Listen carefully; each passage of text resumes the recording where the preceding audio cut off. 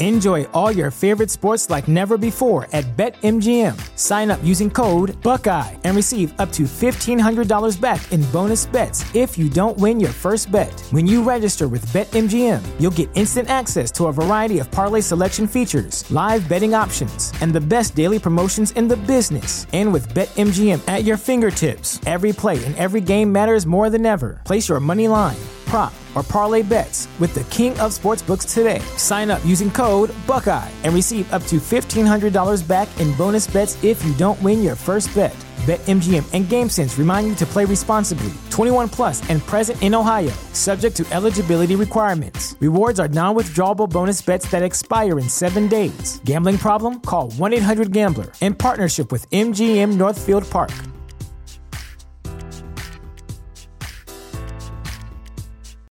You know how to book flights and hotels. All you're missing is a tool to plan the travel experiences you'll have once you arrive. That's why you need Viator. Book guided tours, activities, excursions, and more in one place to make your trip truly unforgettable. Viator has over 300,000 travel experiences to choose from. Everything from simple tours to extreme adventures and all the niche, interesting stuff in between. So you can plan something that everyone you're traveling with will enjoy. Real traveler reviews give the inside scoop from people who've already been on the experiences you're considering. So you can plan with confidence. Free cancellation helps you plan for the unexpected. And 24/7 customer support means you can travel worry-free. Download the Viator app now and use code Viator10 for 10% off your first booking in the app. Find travel experiences for you. Do more with Viator. Welcome to When Darkness Calls, the Halloween collaboration podcast that will leave you trembling in your seat. This year, we have 13 participating podcasts, each covering a different topic related to the dark and the dreadful. Join us on a journey through the forest where the trees whisper secrets and the shadows dance. As we walk, we will introduce each podcast host and share a taste of the terrors that await you. First, we come to the clearing where Nicole from True Crime South Africa sits, her eyes glowing in the moonlight. Nicole is a master of weaving tales of murder and mayhem, and the tales on this podcast will chill you to the bone. I'm Nicole Engelbrecht from True Crime South Africa, and this is The Fake Pediatrician and the Abandoned Hospital. In the 1980s, Kempton Park Hospital was a hub of state healthcare for local residents. I was actually born in this hospital in September 1980. I could not be happier that I was born in that year, because just 2 years later, a man would appear on the doorstep of Kempton Park Hospital who would leave a very deep scar on its history, and sadly, even ensure that many parents went home without their newborn babies. Just a warning before I get into this case does include instances of injury and death to children due to inadequate medical care. Andre Esterhuizen had already built up a good reputation as a pediatrician in private practice in Kempton Park for 2 years before he started working at Kempton Park Hospital in 1982. Parents of his patients had nothing but good things to say about him. It emerged that the privacy of working in his own rooms had hidden quite a lot about Esterhuizen, though. One fellow doctor at the hospital immediately noticed that Esterhuizen couldn't perform even the simplest of tasks. He would often ask others to do things like insert an intubation tube, something he should have been able to do in his sleep with his amount of experience. This colleague and others would witness multiple examples of this over the years that Esterhuizen worked at Kempton Park Hospital. Sadly, nothing was done about this, with deadly consequences. In 1988, a premature baby seemed to be coping just fine and was breathing on his own after being delivered. The child was placed in a high care unit under Dr. Esterhuizen's care. The child's parents were called later that night, though, and told that the baby had passed away. Esterhuizen claimed he'd only administered drugs to help with what he claimed were underdeveloped lungs. The child had bruising all over its body from failed injection sites. The following year, he misdiagnosed a 10-month-old baby with pneumonia, when she in fact had a severe kidney infection, which ended up claiming her life 11 days later. Case after case presented itself in Kempton Park Hospital. Esterhuizen had attempted a lumbar puncture on a child he'd claimed had meningitis. He was clearly unable to perform the procedure, but continued to attempt it until one doctor remarked it looked as though surgery was being performed on the child with the amount of blood that was present. Another woman woke up from a sedated caesarean section performed by Dr. Esterhuizen to be told that her baby was in an incubator because he was struggling to breathe. Esterhuizen failed to mention that the reason the child was struggling to breathe was because he had stabbed the child with a scalpel while performing the caesarean section.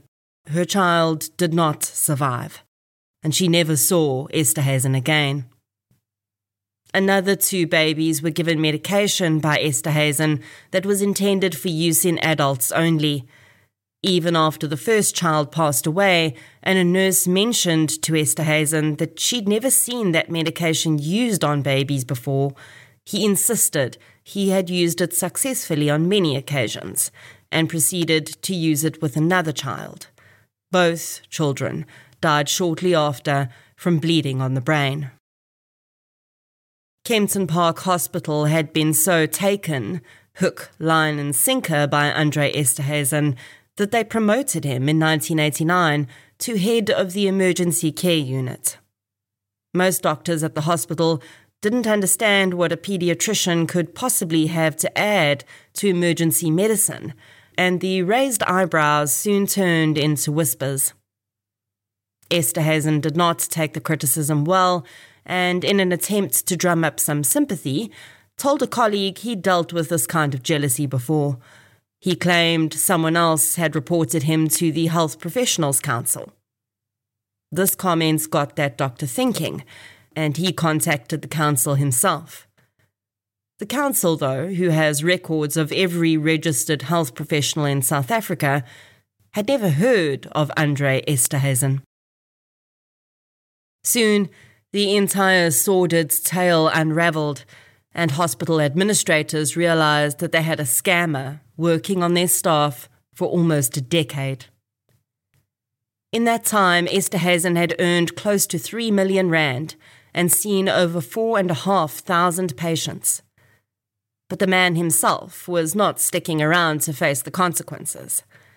Within just a few days of his suspension for investigation, he skipped the country and fled to the US. Soon, though, he had no choice but to come back to South Africa, and he was arrested and tried for a huge number of fraud charges, culpable homicide, and related charges. Esterhuizen hadn't even finished high school. Everything he knew about medicine was from textbooks he'd read, and time he'd spent working in laboratories where he'd also faked a PhD in microbiology. In 1992, Esterhuizen was eventually found guilty of 3 charges of culpable homicide and several fraud charges, including impersonating a doctor. He was handed down an 18-year sentence. The parents of the children who died or who were permanently injured under his care did not feel that this was nearly enough time for what he'd done. And to be honest, I don't think so either. The staff at Kempton Park Hospital tried to move on from what had happened, but nothing was the same ever again. Whether or not the fake doctor's deeds left a dark cloud over the hospital is debatable, but certainly the memory of the babies, who likely would have lived had they not encountered a fake doctor, would never ever fade. In 1996, the hospital stopped accepting patients, and on the day after Christmas that same year, residents of Kempton Park read in newspapers that the hospital had quite suddenly been closed. Various reasons were bandied about, from a shortage of staff to a shortage of patients. But one day, the hospital was filled with a buzz of people, and the next, it was empty. Bizarrely, all of the medical equipment remained behind, 10 million rands worth at that time. Medicines stayed in the fridges and cupboards. Clipboards lay exactly where they were placed the last time they were set down by nurses. It was as though the hospital had just gone into a time vacuum. Over the years, although local governments had promised time and again that the hospital would be reopened, it never has been. Instead, it's become a place for ghost hunters to seek thrills. Security guards are passed a few rand to look the other way, and those with an interest in the supernatural pick through the dark hallways. At one point, the high-tech equipment was removed and sent to another hospital, but the beds, incubators, and much of the bulkier equipment remains. As one person put it, you could still perform surgery in that hospital. All you would need is a body. People have found a wide range of bizarre and creepy things at the hospital, from organ specimens in jars to autopsy tables, still stained with blood. In 1999, Andre Esterhuizen was released from prison on parole after serving just 7 years. He had qualified, with actual proof thereof this time, as an IT technician while he was in prison and moved to a town in the Free State. In 2022, local government announced that Kempton Park Hospital is to be demolished and a new medical facility will be built on its grounds. Perhaps then, the ghosts of its sad and tragic past will finally be put to rest. Next, we pass by the old oak tree, where Elise, from True Crime Cat Lawyer, stands. Her voice as cold as ice.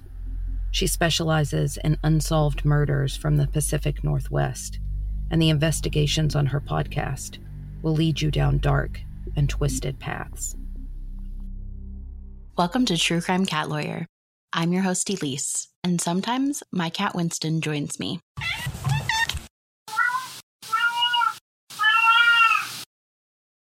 This podcast contains content of a graphic nature that might not be suitable for all listeners, including descriptions of violence, sexual assault, and crimes against animals and children.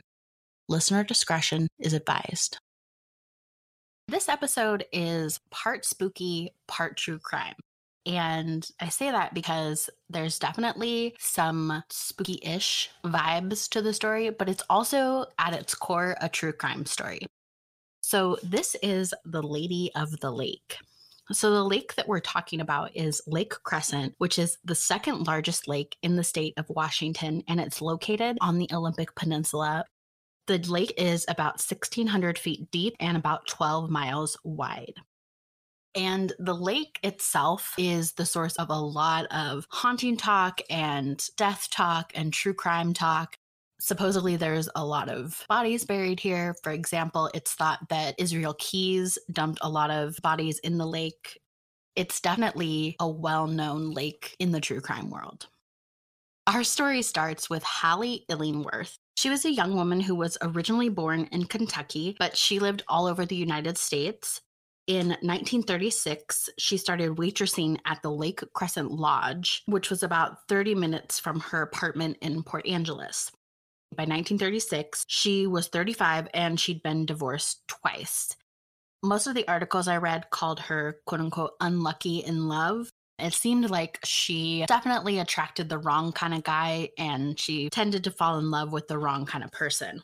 Unfortunately, that was no different when she met Montgomery Illingworth, who goes by Monty.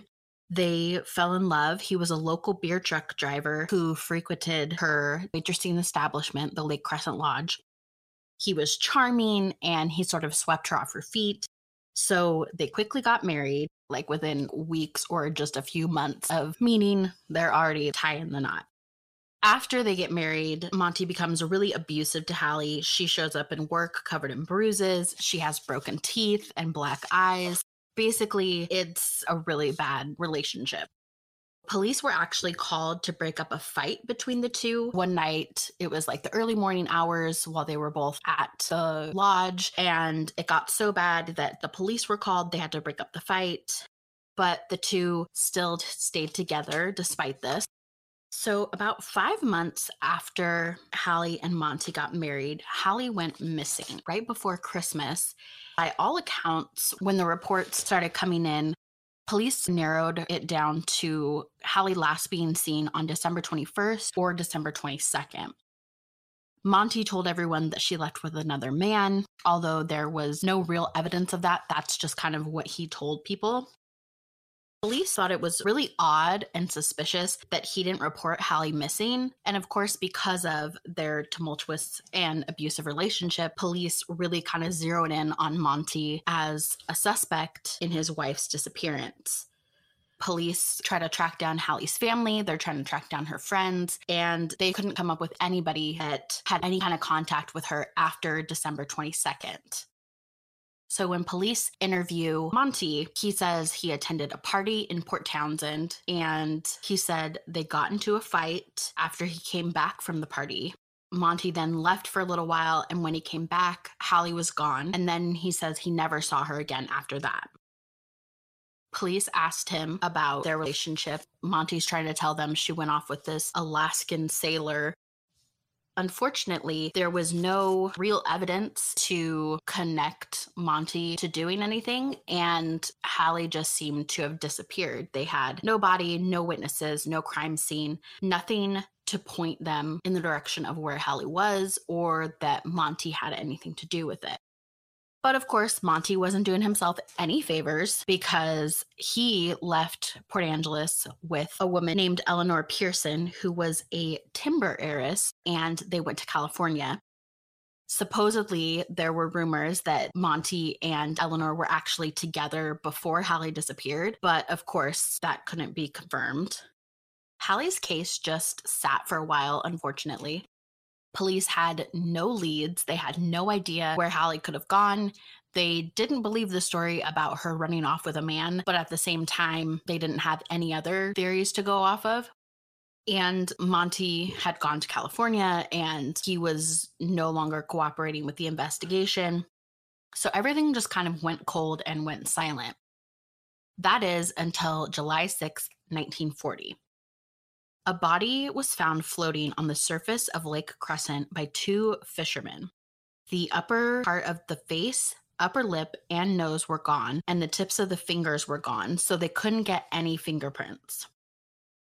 But there was something really unusual about this body. Quote, "The lake's near freezing temperatures had virtually refrigerated the corpse for years," end quote. So everything I read describes this process as saponification, and this is a soap-like condition that results from minerals in the lake interacting with the fats in the body.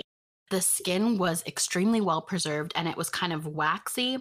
The body was similar to soap rather than decomposition that you would normally see. According to experts, saponification occurred because the cold prevented decomposition as the salt in the water penetrated the tissue. So now police have this body, but at first they had no idea who it was. They have no fingerprints, and the body is missing parts of it. So eventually they are able to track down who this is because of a bridge in the body. Hallie had a distinctive dental bridge, and that was used to identify her. They were able to track down her dentist who identified her through that means, and they were able to confirm that this body was in fact Hallie Illingworth. So now that they know that it's Hallie, they want to figure out, okay, how did she die? How did she end up in the lake? Hallie's body was wrapped in blankets, and it was tied with a rope. It was pretty much perfectly preserved other than the tips of body parts that were missing. A medical student named Harlan McNutt was brought in to examine Hallie's body and basically perform the autopsy. Harlan McNutt, as he's performing this autopsy, says that Hallie had been strangled and beaten. She had been strangled and beaten. Her neck was bruised and discolored. The chest showed evidence of extensive hemorrhaging. When police find this out, they immediately suspect foul play because these don't seem like the kinds of injuries that are self-inflicted. These don't seem like the kind of injuries someone would get if they fell overboard off of a boat or drowned. When Hallie's body was identified, Monty was living in Long Beach, California. In October of 1941, police arrest Monty, they charge him with murder, and they bring him back to Port Angeles to stand trial for Hallie's murder. Monty's trial began on February 24th, 1942. The courtroom was packed with spectators. People attended this trial all 9 days that it was held. Monty's defense was essentially that this woman's body that they found wasn't Hallie. Hallie was alive the last time he saw her. There was no evidence to suggest otherwise. That was his whole defense. Monty also testified at trial in his own defense. And he claims that him and Hallie would get into striking matches, but he denied ever beating her and he denied killing her. Well, the prosecution obviously thought they had a pretty good case against him. So they had the dentist testify about the ID, and he came across as a very credible witness. They had Hallie's friends identify the clothing found on the body as Hallie's, and they also presented key evidence, which was the rope that was used to bind Hallie. Monty had borrowed about 50 feet of rope from a storekeeper at the lake, and the fibers from that rope matched the fibers found on Hallie's body. Another point that the prosecution brought up is that Monty had asked for a divorce shortly after Hallie went missing, which, again, the police thought was really odd. So in March of 1942, jurors deliberate for about 4 hours before handing down their verdict.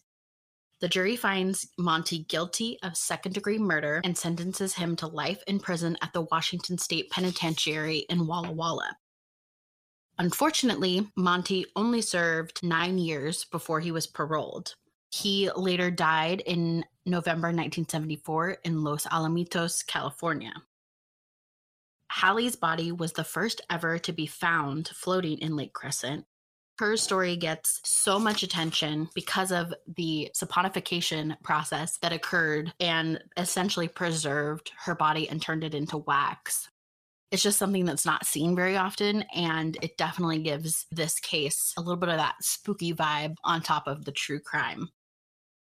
Quote, "It was said that Lake Crescent never gave up its dead until the Lady of the Lake surfaced in 1940. End quote. As we move further into the darkness, we hear the sound of laughter echoing through the trees.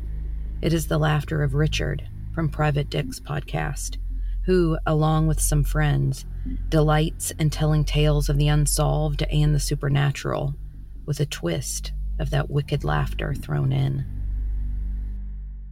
Hi, my name's Richard from Private Dick's podcast. Today, we're going to solve a mystery from my favorite holiday, Halloween. And I'll pepper in some true crime that I feel is relevant to the mystery. Now, I love Halloween. I love the spooky movies, the candy, just the pageantry of the whole thing. I think it's a wonderful time of the year. I love trick-or-treating as a kid. What an odd thing we send our kids out to do at Halloween. Go from door to door asking strangers for candy, using that saying, trick or treat. Now, why do we say trick or treat? That's the mini mystery we're going to solve today. Believe it or not, originally, trick or treat was meant as a threat. Europeans in medieval times celebrated Samhain, which was on October 31st. Samhain marked the end of harvest season and the beginning of the darker half of the year. The veil between this world and the other world thinned, meaning ghosts or fairies could enter this world more easily. And it just generally got spookier during this time of year, being darker, colder, just scarier. So with the season change, this time of year has always been associated with the supernatural. Now, by the year 993, the Christian Church implemented All Souls Day, a day to celebrate and honor their dead ancestors. With All Souls Day came the practice of souling. On All Souls Day, people would bake these little cakes that they called soul cakes, or souls for short. The souls were then given to kids and the poor who would go door to door begging for souls. Now, in exchange for these souls, the recipient would promise to sing prayers for the dead whom they thought were still stuck in purgatory. This was called souling. Then the tradition of guising was invented in 16th century Scotland. Much like souling, kids would go door to door asking for food from their neighbors. The reason it was called guising is because the kids would be wearing a disguise while doing it. As the kids approached each house in their masks, they would be reciting rhymes and often threatening to do mischief if they are not welcomed. With the large influx of Irish and Scottish escaping the potato famine to America in the 1800s, they brought their traditions with them. In America, kids were already doing pranks on Halloween night. This time of year is when the spirits were out and the kids could get away with more pranks. Just blame the spirits for your fence door being stolen or the fact that the barn door opened up in the middle of the night. I don't know why all the pranks I could think of involved doors, but here we are. Adults started to notice that if they gave kids candy in the evening, there would be less and less harassment and vandalism at night. And eventually, the kids knew the adults' plan and were cool with it. To a kid, candy is as good as cash, if not better. So slowly throughout Halloween in the 1900s, kids started going door to door, not asking for soul cakes anymore, but asking for candy. But like guising, it was like a threat. They'd say, treat up or tricks, meaning if you don't give us treats, expect some tricks. Tricks could have been anything nefarious, like I said earlier, any door type crime where you steal a door, take a door off the hinges, open doors. I'm just kidding. It could have been anything. Nowadays, it's kind of the same rule. When I was a kid, if you didn't give us candy on Halloween, we probably would have toilet papered your yard or maybe even egged your house or your car or something. We couldn't do the egging too much because it was hard to get eggs in my small town. So many people used to get egged that the grocery stores wouldn't sell eggs to kids for the 2 weeks leading up to Halloween. I know egging someone's house is an asshole move to do, but whatever. We were 13. We were assholes. It's just what it is. And it was just the spirits making us do it anyway. So who cares? And from there, trick-or-treating became mainstream and less menacing until what it is today. Now, it seems as you get older, the treats become less fun and the tricks become the fun on Halloween. I stopped egging stuff around the age of 13, but I knew guys when I was 16 or 17 that didn't even trick-or-treat anymore. They just went out around midnight and egged their enemy's house. It's better than fist fighting your enemy, I guess, or shooting them. All I know is that as an adult, if my house was egged, I'd be extra pissed and I'd try to find the little bastards that did it. And if I caught the little bastards in the act, I'd probably chase them, probably with a bat. And that seems like a reasonable response. But sometimes reasonable responses aren't the correct response. And that's not fair, but neither is trick or treat. Why do I have to do anything, you little extortionist? Sometimes you just got to let it go. And I think that's what the parents did when trick or treating first kind of started. They said, oh, we'll just give them candies. It's better than getting all of our stuff broken, all of our doors taken off their hinges. So now let me introduce you to a guy named Carl Jackson. He went to school at Our Savior Lutheran in the Bronx in the 90s. As a teenager, Carl hated Halloween because his neighborhood was dangerous. It was the Bronx in the 90s, and I'm sure there's a bunch of gang activity. So Carl grows up, gets through high school, and by the time he is 21, he is a computer programmer at Morgan Stanley, the giant investment firm. Now, some of the articles say computer programmer, others say he was a data entry clerk. And I'm going to say at 21, he might have been a computer programmer, but it's more likely a nicer way of saying data entry clerk, because data entry clerk is a boring job, less interesting sounding anyway. On October 31st, 1998, the 21-year-old Carl, his 29-year-old girlfriend, Darlene, are in the car driving to go pick up her 9-year-old son, Clyde. Clyde was at a Halloween party near Gun Hill Road in the Bronx. Now, I feel like if you want safer streets, you rename the street Gun Hill Road, but that's just me. Clyde and his pals were having a great time bopping for apples, eating candy, and listening to spooky music. Carl and Darlene were actually just picking up Clyde to drop him off at his babysitter's house for the night. Darlene was excited that her and Carl could go out to a Halloween party with their adult friends this year. Carl didn't really like Halloween, like I'd said earlier, but Darlene wanted to go out, so Carl figured, why not? And as they're driving, all of a sudden, bam! An egg hits the windshield of his car as he's driving. Motherfucking kids! Carl exclaims as he slams the brakes while pulling over to the side of the road. Carl gets out of his car and walks quickly towards the kids, yelling and shouting. Darlene is sitting in the passenger seat, Don't do anything, Carl. They're just stupid kids. Get back in the car. Carl still walks, all while inside her head thinking, yeah, Carl, talk about sexy. You tell those teenagers where to go. Carl yells at them, silence for a few seconds, and door opens. Carl gets back in the car. Carl, you didn't have to do that. As her hand grabs his thigh. Now, there's two ways the story is reported. Both ways end the same. The first one is as reported by the New York Times in 1998. Also exaggerated for color by me. Let's just get that in there. Here's how it's first reported. After the thigh grab is a Richard exaggeration, not the New York Times, just so everyone knows. Carl, you didn't have to do that. As her hands grab his thigh. Fuck those kids, he thinks as he drives away, even though he was their age not that long ago. When he drives away, Curtis Sterling, one of the cool Halloween egger tricksters, gets in a car, pursues them, then shoots him in the head. That's the info. Like, did he pull up beside them? Were they getting run off the road? What happened here? Stoplight? Anyways, that's all the reporting I get on that. So that's story number one. And the second way it's reported, it's another New York Times article, but this time from 2010, and it's reported a little differently. So after the thigh grab, remember that's a Richard exaggeration for color. Carl, you didn't have to do that. As her hand grabs his thigh. Curtis Sterling followed Carl to the car. Then Sterling runs up to the car, places the barrel of the gun to Carl's temple, and pulls the trigger, killing Carl instantly. Either way, ends the same. Carl was dead, family traumatized. Curtis Sterling ran. He was terrified. He just killed a man. Curtis decides that if the cops don't have a murder weapon, they can't charge him with murder. So Curtis decides to sell the gun. Turns out the guy that he found to sell the weapon to was an undercover police officer. Sterling was arrested and charged with murder. Curtis Sterling got 20 years in jail. Carl's family was and still is devastated, I'm sure.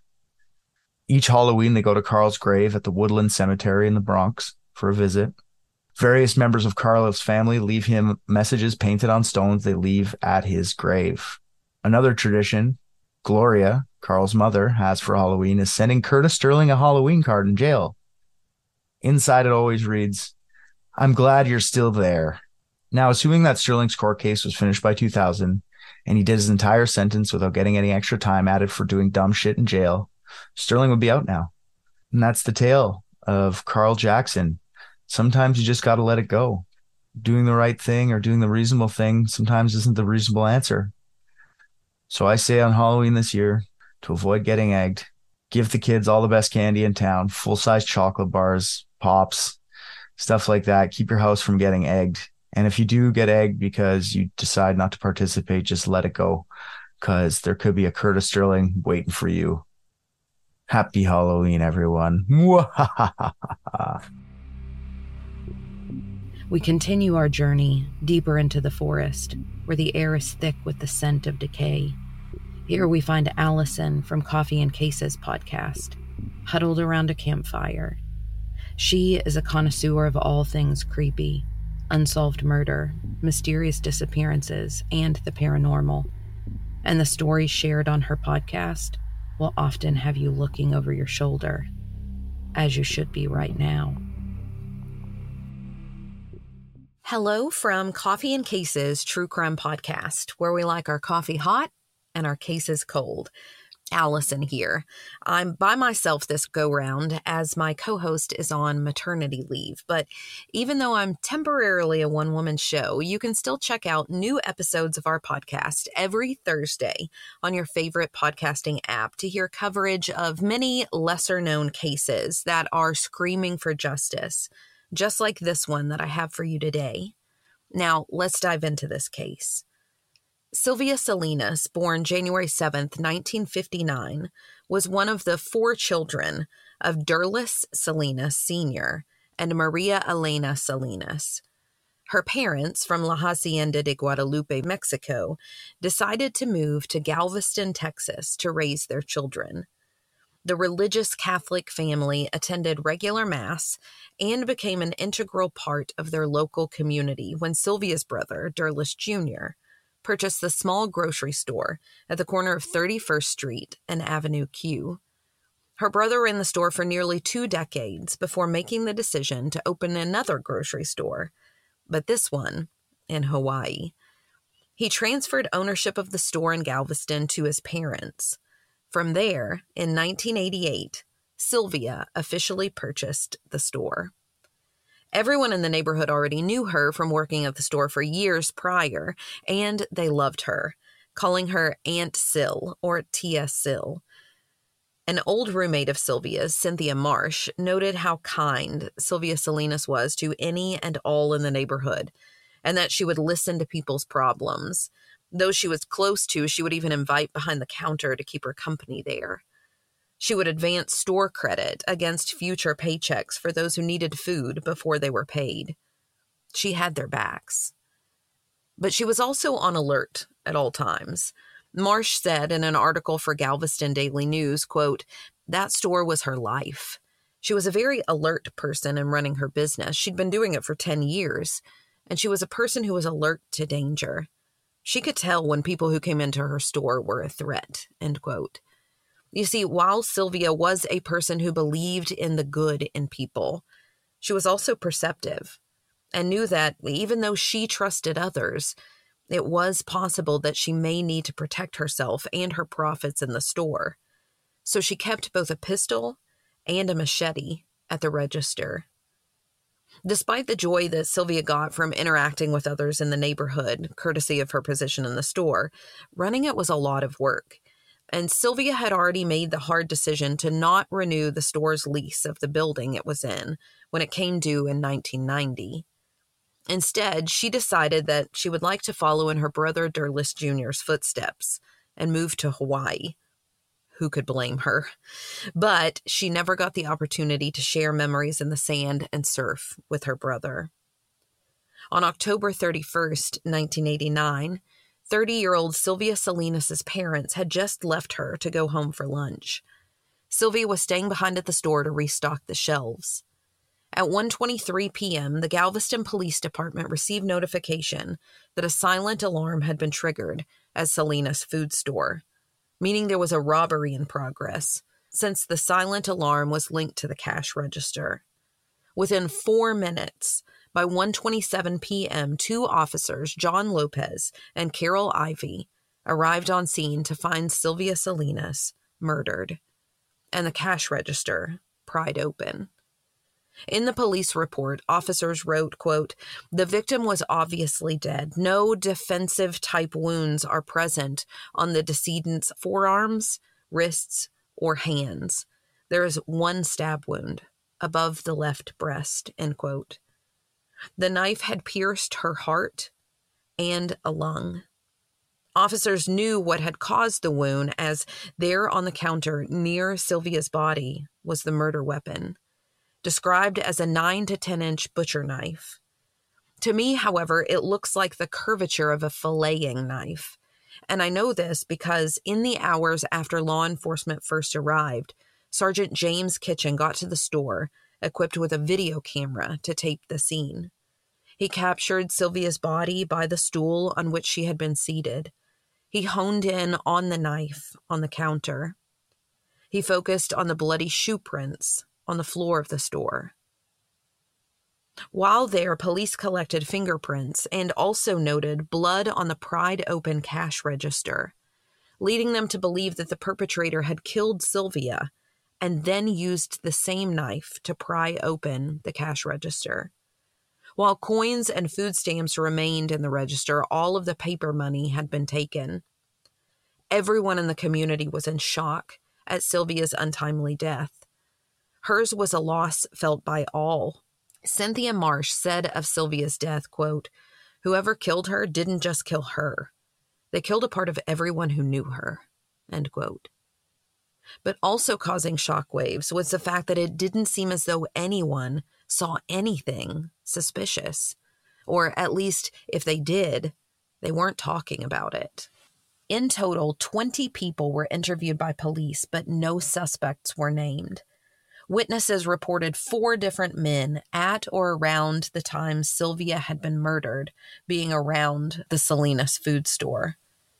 Some witnesses reported seeing 2 men enter the store around the time of the murder. Other witnesses reported an African-American man in dark clothing using a payphone outside the store, who, if not involved himself, may have seen something.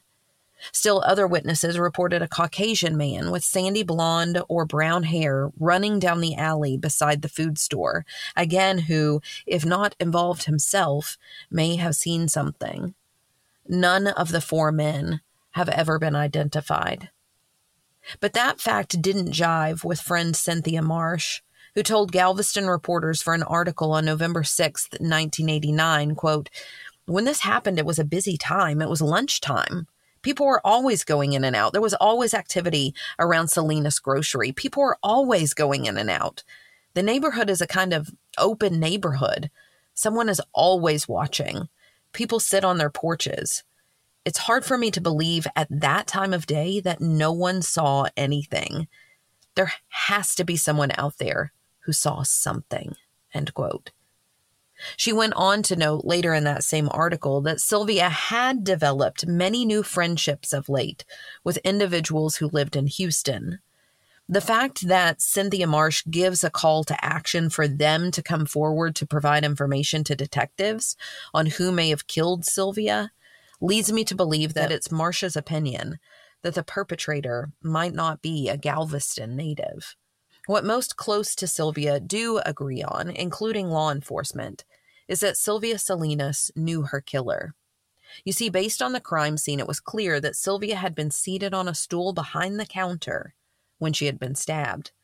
This meant that the killer wasn't someone she was on alert about as a threat, or else she wouldn't have been seated.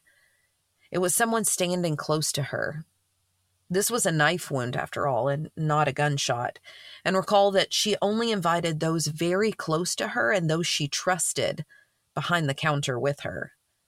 There were no defensive wounds, which shows that there was no struggle, and that she likely didn't see the attack coming. Couple all of that with the fact that Sylvia had not triggered the store's alarm system, nor had she reached for her machete, nor her pistol. The only reason the alarm had gone off was because after the perpetrator killed Sylvia, they pried open the cash register and had tripped the silent alarm themselves. Over the years, police have wondered whether the motive were robbery and Sylvia was a casualty of that theft, or whether the motive was murder and the robbery were an afterthought. I know with money gone, it may seem more logical to believe that robbery was the motive, but I'm not so convinced. You see, I would imagine that if robbery were the motive, a very different crime from murder, they would have first demanded the money or for the drawer to be opened. And if either of those had happened, Sylvia would have been aware of entering into a dangerous situation, would have fought with the person, would have attempted to trigger the alarm, or would have at least attempted to grab for a weapon. But none of those things happened. The murder happened first. Then, and only then, was the bloodied knife used to pry open the register for the money. Sadly, much of the evidence in Sylvia's case was destroyed during Hurricane Ike. However, just recently it was discovered that the videotape of the crime scene, the murder weapon itself, and the fingerprints collected from the scene are still available. That much, at least, gives us hope that answers are still possible, that in time, the Salinas family may believe in goodness again, if someone were to come forward with information. You see, on November 5th, 1989, Brother Durless Jr. told the Galveston Daily News, quote, "Sylvia was a very loving girl and a naive girl, too. She wanted to believe in people. She died believing that people are basically good. She would never suspect anyone would hurt her," end quote. We need to push for answers in Sylvia's case, tell her story, and show her brother that there are still good people out there willing to help fight for justice. Recently, Sylvia's niece, Christine Taylor, has taken up the fight in finding answers by contacting local news stations to keep her aunt's story alive. You see, even if we don't have information to share, we can all do our small part by sharing stories like this one. Maybe that'll be what it takes for someone who does have information to know that there are still people who won't rest until Sylvia's case is solved. Anyone with information is asked to call Galveston Crime Stoppers at 409-763-8477. You may remain anonymous. Enjoy all your favorite sports like never before at BetMGM. Sign up using code Buckeye and receive up to $1,500 back in bonus bets if you don't win your first bet. When you register with BetMGM, you'll get instant access to a variety of parlay selection features, live betting options, and the best daily promotions in the business. And with BetMGM at your fingertips, every play and every game matters more than ever. Place your money line, prop, or parlay bets with the king of sportsbooks today. Sign up using code Buckeye and receive up to $1,500 back in bonus bets if you don't win your first bet. BetMGM and GameSense remind you to play responsibly. 21 plus and present in Ohio, subject to eligibility requirements. Rewards are non-withdrawable bonus bets that expire in 7 days. Gambling problem? Call 1-800-GAMBLER. In partnership with MGM Northfield Park.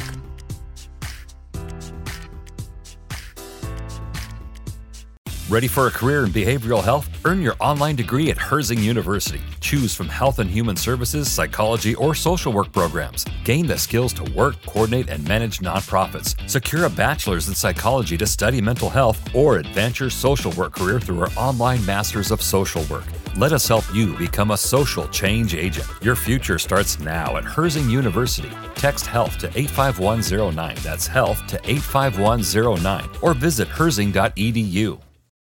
Without the ones like you, who work tirelessly to keep things running, everything would suddenly stop. Hospitals, factories, schools, and power plants, they all depend on you. No matter the weather, emergency, or time of day, you're the ones who get it done. At Grainger, we're here for you with professional-grade industrial supplies. Count on real-time product availability and fast delivery. Call, clickgrainger.com, or just stop by. Grainger, for the ones who get it done. We reach a fork in the path, and to our left we see the ruins of an abandoned castle. Within its walls, Brooke and Ashley dwell, their voices raspy and otherworldly. They are masters of true crime horrors from the podcast Teachers Talk Crime, and their stories will take you to places where nightmares are born, to show that evil exists everywhere, even in schools. I'm Ashley. And I'm Brooke. And you're here with us on A Teachers Who Talk Crime podcast. Hey everyone, welcome. Happy Halloween. Happy Halloween. If you don't know us, we are Teachers Talk Crime. We are a podcast that focus on crimes committed by adolescents, and when necessary, we include our teacher backgrounds and give you our takes on some things. Yeah, about the education system and maybe some things that we've experienced in the classrooms, maybe some suggestions on how the system could be better, what is the system doing right, etc., etc. So if you would like to hear more, you can stream us on all platforms, Teachers Talk Crime. And we're also on social media. We're on YouTube under Teachers Talk Crime. And we're also on Instagram at Teachers Talk Crime. Yep, so everything's just Teachers Talk Crime. Yeah. So we hope you enjoy this, and we're going to get straight into the case. And we hope you are a new listener / follower by the end of it. Sit down, shut up. The murder is about to begin. Ahora. Please note that this lesson contains disturbing content primarily involving murder. Previously on Teachers Talk Crime, we delve into the chilling and tragic event that occurred on January 13th, 1998 in Linwood, California. The participants of this story are 37-year-old Gina Castillo, her 16-year-old son, Mario Padilla, and her 14-year-old nephew, Samuel Ramirez. The chain of events leading to this horrific incident began with a simple request from Gina to her son, Mario. She asked him to complete some household chores, and it seems that Mario had been grounded as a form of punishment, likely for failing to complete these tasks. This grounding did not sit well with Mario, and he became increasingly resentful. As tensions escalated, Mario confided in Samuel, and together they reached a shocking agreement. They decided to murder Gina. This swift and drastic decision is deeply unsettling, and it begs the question of what drove them to such a horrifying choice. The answer lies in their obsession with the Scream movies, particularly Scream and Scream 2. So if you wanted to know how this was going to relate to Halloween, we all love some spooky movies, but these two took it a little too far, using the Scream franchise as their inspiration. And no. Thank you. No, thank you. Nope, just watch it, don't do it, okay? Yeah. Both boys were captivated by these films, considering them cool. However, their fascination went far beyond mere admiration.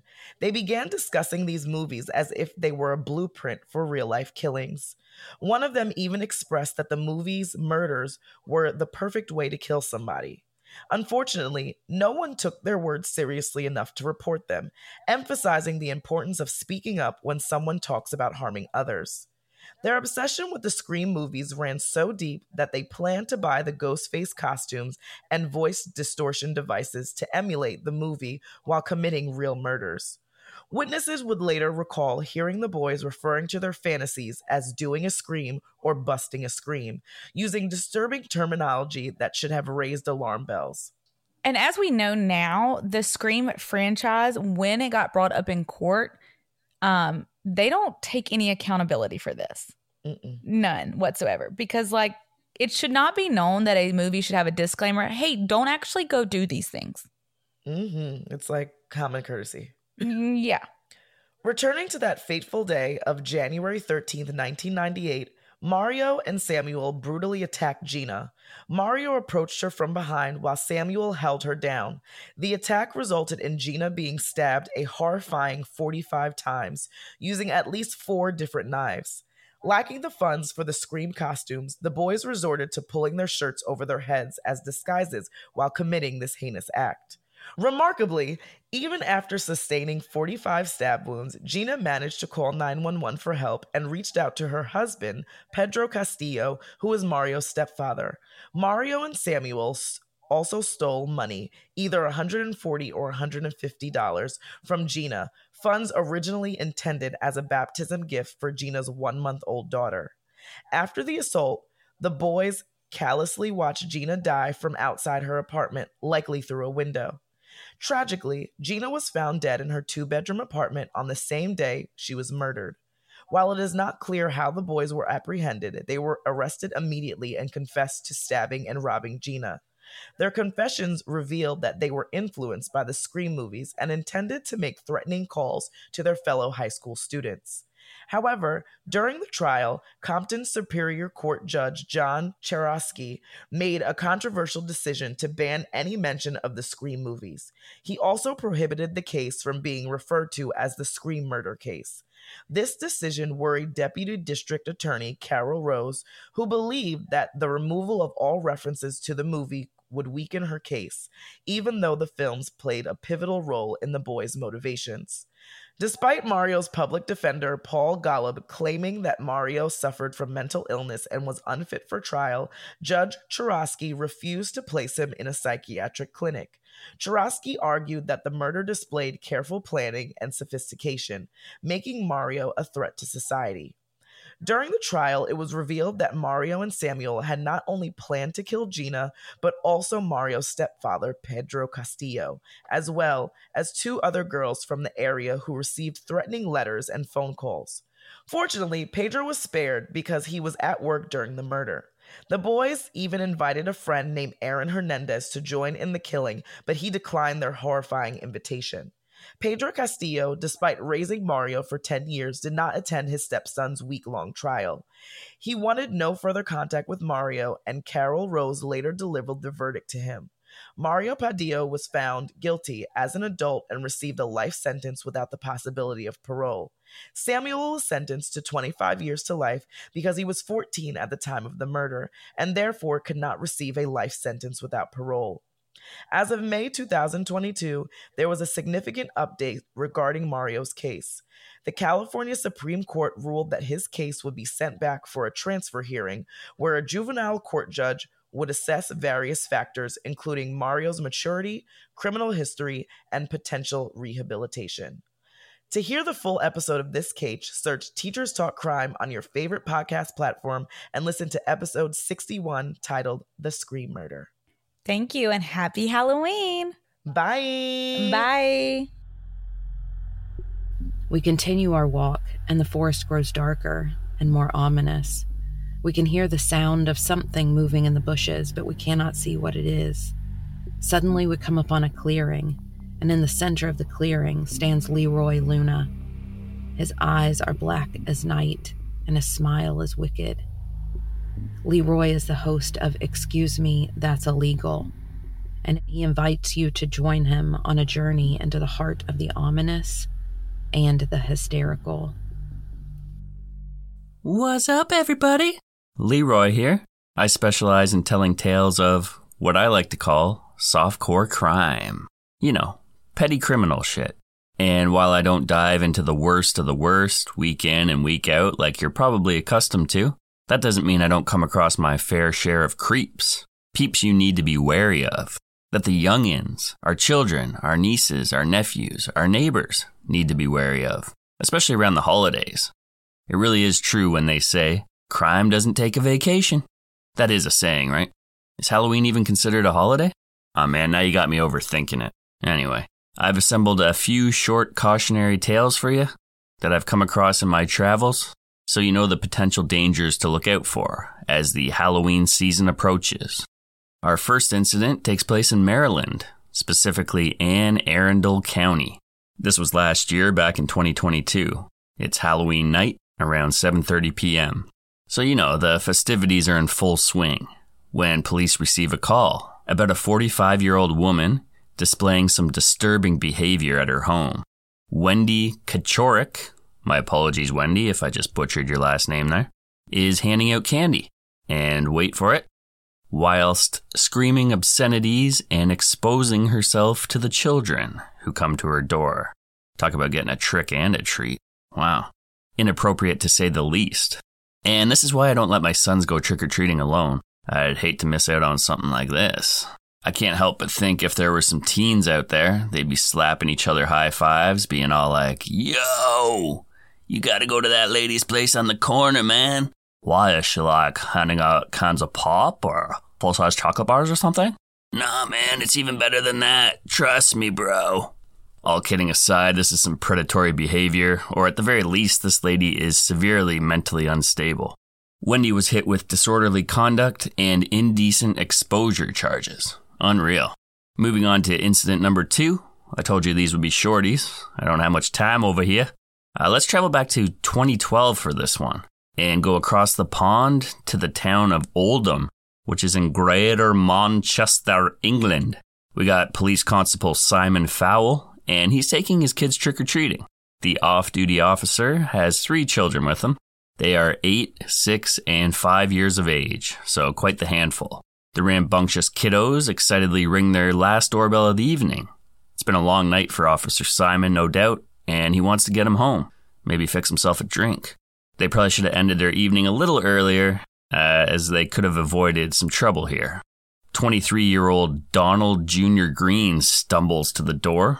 This man likes to party, and he's at his girlfriend's home. They've been handing out little packages of those Haribo sweets, delicious candies. I love the gummy bears or those little sody pops. Anyway, Donald, who is already pretty high, well, he reaches into his pocket, grabs a few packets, and gives them to the trick-or-treaters. They say their thank yous and leave. A couple minutes later, Donald thinks to himself, time to get high. He grabbed himself 200 pounds worth of cocaine earlier that day. 200 pounds as in $200 worth. We're in England here. I'm not talking about the weight. 200 pounds of cocaine would be worth millions on the streets. Donald doesn't work for the cartel. He just uses the coke recreationally. He likes the smell. So he reaches back into his pocket and pulls out, oh shit, all he's got are these damn Haribo candies. Wait a minute. Nah, he couldn't be that stupid. Yep, he is. Our boy just accidentally distributed 3 little baggies of cocaine into the baggies of those sweet little children instead of the sweets. Crap. He panics and rushes outside to try and find the kids to fix his mistake, but they are nowhere to be found. Remember, I said this was their last house of the evening, so let's check in on the Fowle family, who are already in their home. They have scattered their candy on the floor. They're checking out their haul from the evening, as kids do. Officer Simon is with them looking for potential dangers, razor blades and the like, when he spots a little baggie of what looks to be cocaine. He's a cop after all. He knows a baggie of drugs when he sees them. He yoinks all 3 baggies off the floor and asks his eldest child, "Do you remember who gave you this?" She goes, "Yeah, mate. We got those over at the very last house. Strange, isn't it?" The officer calls his on-duty buddies, informs them of the situation, and they pay Donald a visit. When they get to his door, poor Donnie answers and says, quote, "I know exactly why you're here. I knew you were coming," end quote. The officers promptly arrested him. Donald's lawyer, Steve Sullivan, had this to say in court. This was an accidental act. It was grossly foolhardy. It took him only a matter of minutes to realize his error. This is clearly a highly unusual and unfortunate case. Not surprisingly, it has attracted a good deal of adverse publicity. Donald has been embarrassed by the publicity, but does not seek to feel sorry for himself. Right on. I like his attitude. And he was just hit with a single charge of possessing a Class A drug. His mistake could have had some disastrous consequences, but thankfully it didn't. Hey, at least Donnie didn't flash anybody like our girl Wendy did. It's not like he answered the door dressed like Tony Montana, handing the kids some coke, flashing them, and saying, "Say hello to my little friend." Missed opportunity, I suppose. We got time for one more quickie. Story number 3 takes place in Texas back in 2021, and it involves a firearm. I'll give you a moment to pick your jaws up off the floor. It's shocking, I know. This idiot, 35-year-old Monica Bradford, well, she isn't taking part in the Halloween festivities, which is just fine. But if you're not going to hand out candy, turn off your lights. Close the curtains, and if anyone rings your doorbell, just ignore it. I've done it plenty of times. No big deal. But no, Monica has her front porch light on, and her house is visited several times by kiddies. And each time, nitwit Monica screams at the children to get off her property. Finally, around 7 p.m., she's had enough. Her doorbell rings once again. There's a 7-year-old child eagerly awaiting her to answer, and she does, with a loaded shotgun in her hands, pointing it right at the child. Of course, this frightens them, and they go running back to their parents, who stood at the edge of the driveway in shock and horror. Thankfully, the child wasn't harmed, at least not physically. Mentally, that may be another story. Monica's neighbor was questioned about the events leading up to this incident, and she said, "She just asked me, 'Who's in my driveway?' And I was like, 'I don't know.' She said, 'Fine, since you can't tell me, I'm going to get my shotgun.'" I was in shock. It's Halloween. There are kids everywhere. How can somebody just come out with a weapon and scare these kids? End quote. Police were called to the scene, and Monica Bradford was charged with aggravated assault with a deadly weapon. Crazy stuff. And yeah, there you have it. A few cautionary tales heading into Halloween. These incidents are few and far between, but they do happen. So be ready. Keep your head on a swivel. But above all else, I hope you all have a safe and happy Halloween. Peace. We turn to our right and find ourselves in a graveyard. Among the tombstones, we see Johanna and Annie from Fresh Hell podcast, their faces illuminated by the flickering light of a candle. They are historians of the dark arts, and their stories will reveal the hidden horrors of the past. I'm Annie in America. And I'm Johanna from Austria, and we're the hosts of Fresh Hell podcast, bringing you international true stories of murder, mystery, and the macabre events in history. Today, we're very excited to share one of our favorite cases in a much more condensed version from our usual program. This is the story of the Greenbrier Ghost, the only case in the United States where a ghost helped to convict a cold-blooded murderer. Our story takes place in the late 1800s, when West Virginia was still a fairly new state, having split from Confederate Virginia during the American Civil War, becoming a state in 1863. Erasmus Stribling Trout Shue didn't much like his name. He was one of at least 7 children born to parents Elizabeth and Jacob in Mount Solon, Virginia, around 1861. His siblings, Susan, James, John, and so forth, had all been given names one might find on a souvenir keychain, but not Erasmus, who was clearly salty about it and hated his name, so we're going to keep on using it. Erasmus was a tall, dark, and handsome man who, like his father, worked as a blacksmith. His first marriage was to Ellie Estelyn Cutlip, known as Esty. They married in 1885 when she was 18 years old, and not long after their marriage, he began to hit her. He allegedly beat Esty so badly, a group of men in town got together and beat the hell out of him, then threw him into a frozen river, but he survived. And, of course, he kept on hitting her.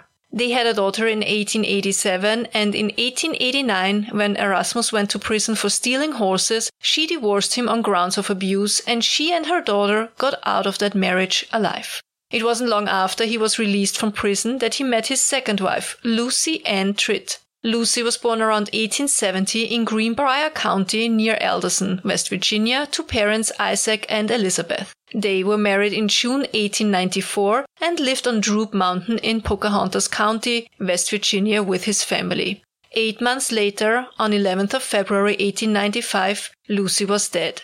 She was 24 years old and the death was not investigated. According to Erasmus, she had a bad fall and struck her head on a rock. And the locals, the man who had already tried and failed to kill him, did not believe him. Fearing for his own life, Erasmus moves over the mountain to Greenbrier, where he opens a forge and he changes his name to Edward, but everyone calls him Trout. Okay, it's now 127 years ago, October of 1896. Erasmus meets the beautiful 23-year-old Elva Zona Hester when her family visited the forge, and she was immediately infatuated with this handsome stranger.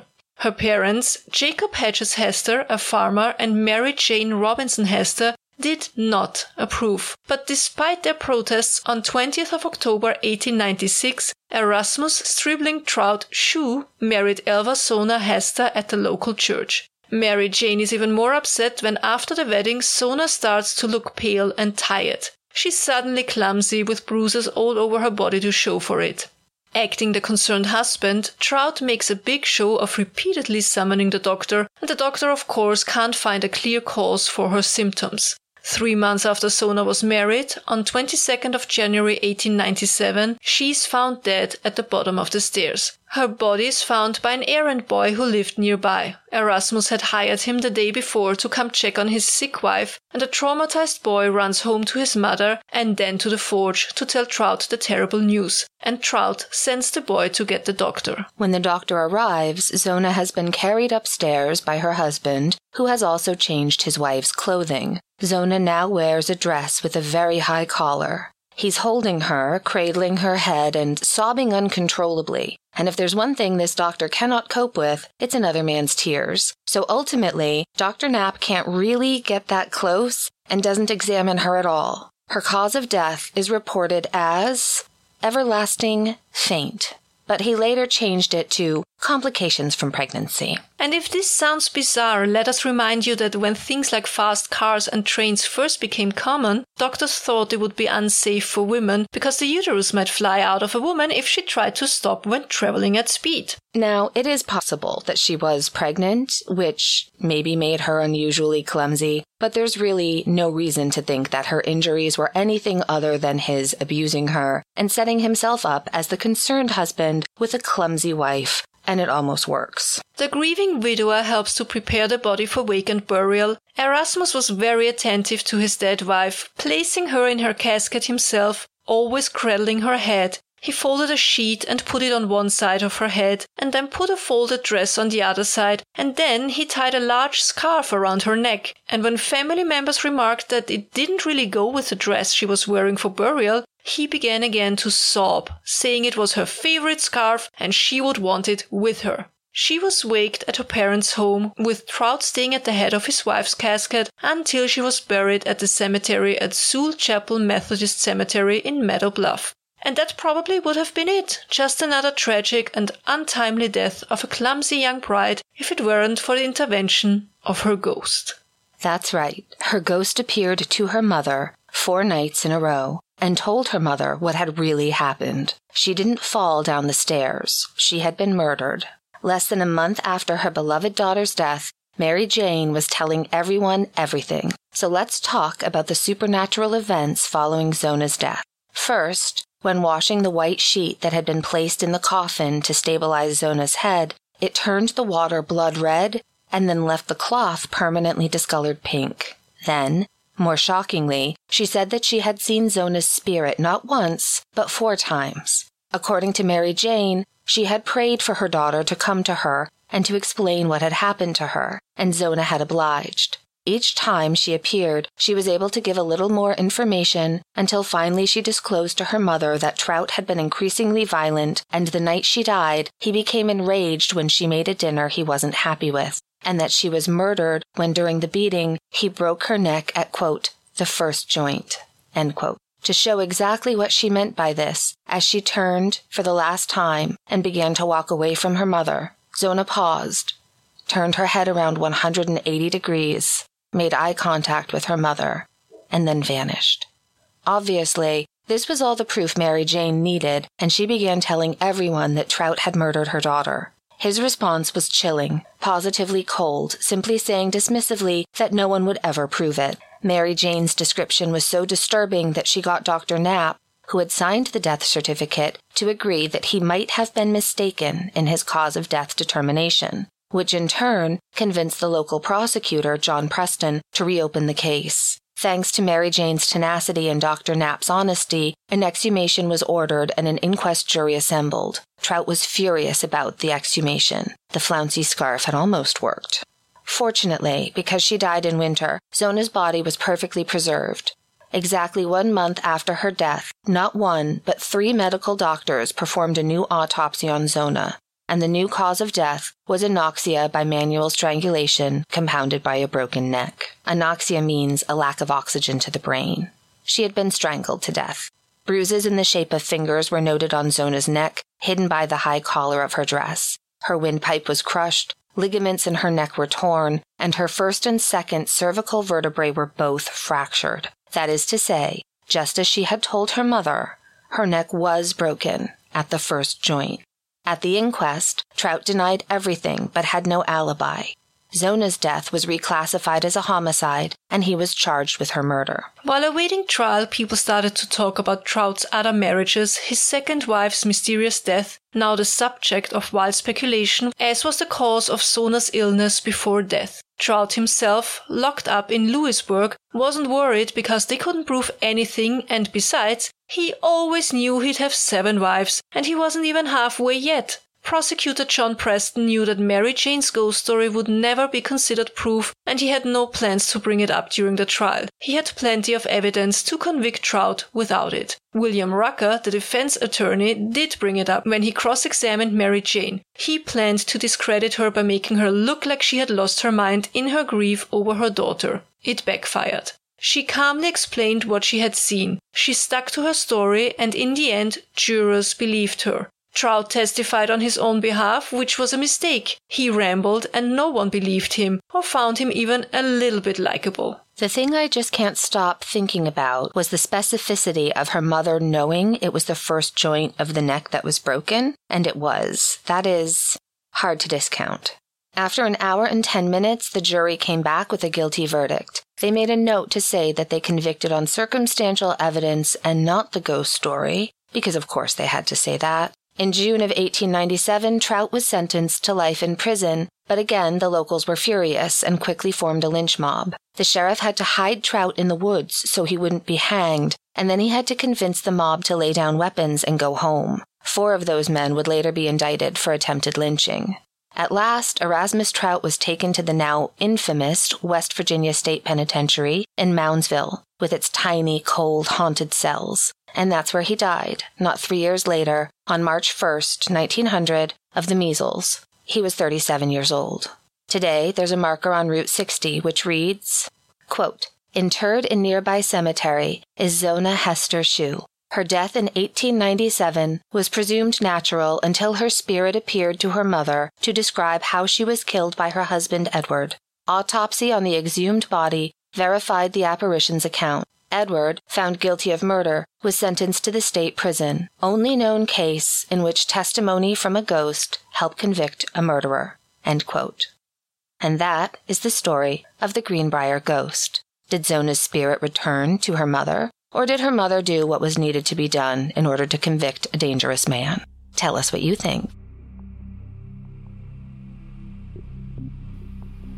The final 6 podcast hosts are waiting for us in the depths of the forest. They are the ones who will lead us into the darkest corners of the human psyche and the supernatural realm. But before we go any further, I must warn you, the forest is a dangerous place, and the creatures that dwell within are not to be trifled with. If you are not brave, turn back now. But if you dare to venture deeper, be prepared for anything, and join us again for part 2. Be sure to look at the show notes and subscribe to all 13 participating podcasts so you don't miss a single episode or tale of terror. What's that I hear? Oh, the darkness is calling my name again. And remember, when darkness calls, answer at your own peril.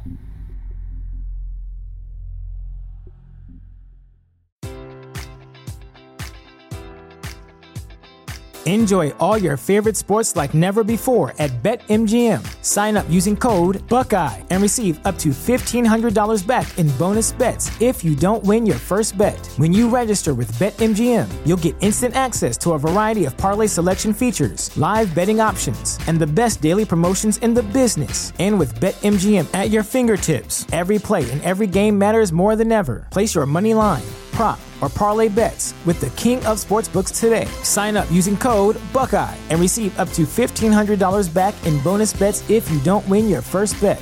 BetMGM and GameSense remind you to play responsibly. 21 plus and present in Ohio, subject to eligibility requirements. Rewards are non-withdrawable bonus bets that expire in 7 days. Gambling problem? Call 1-800-GAMBLER in partnership with MGM Northfield Park.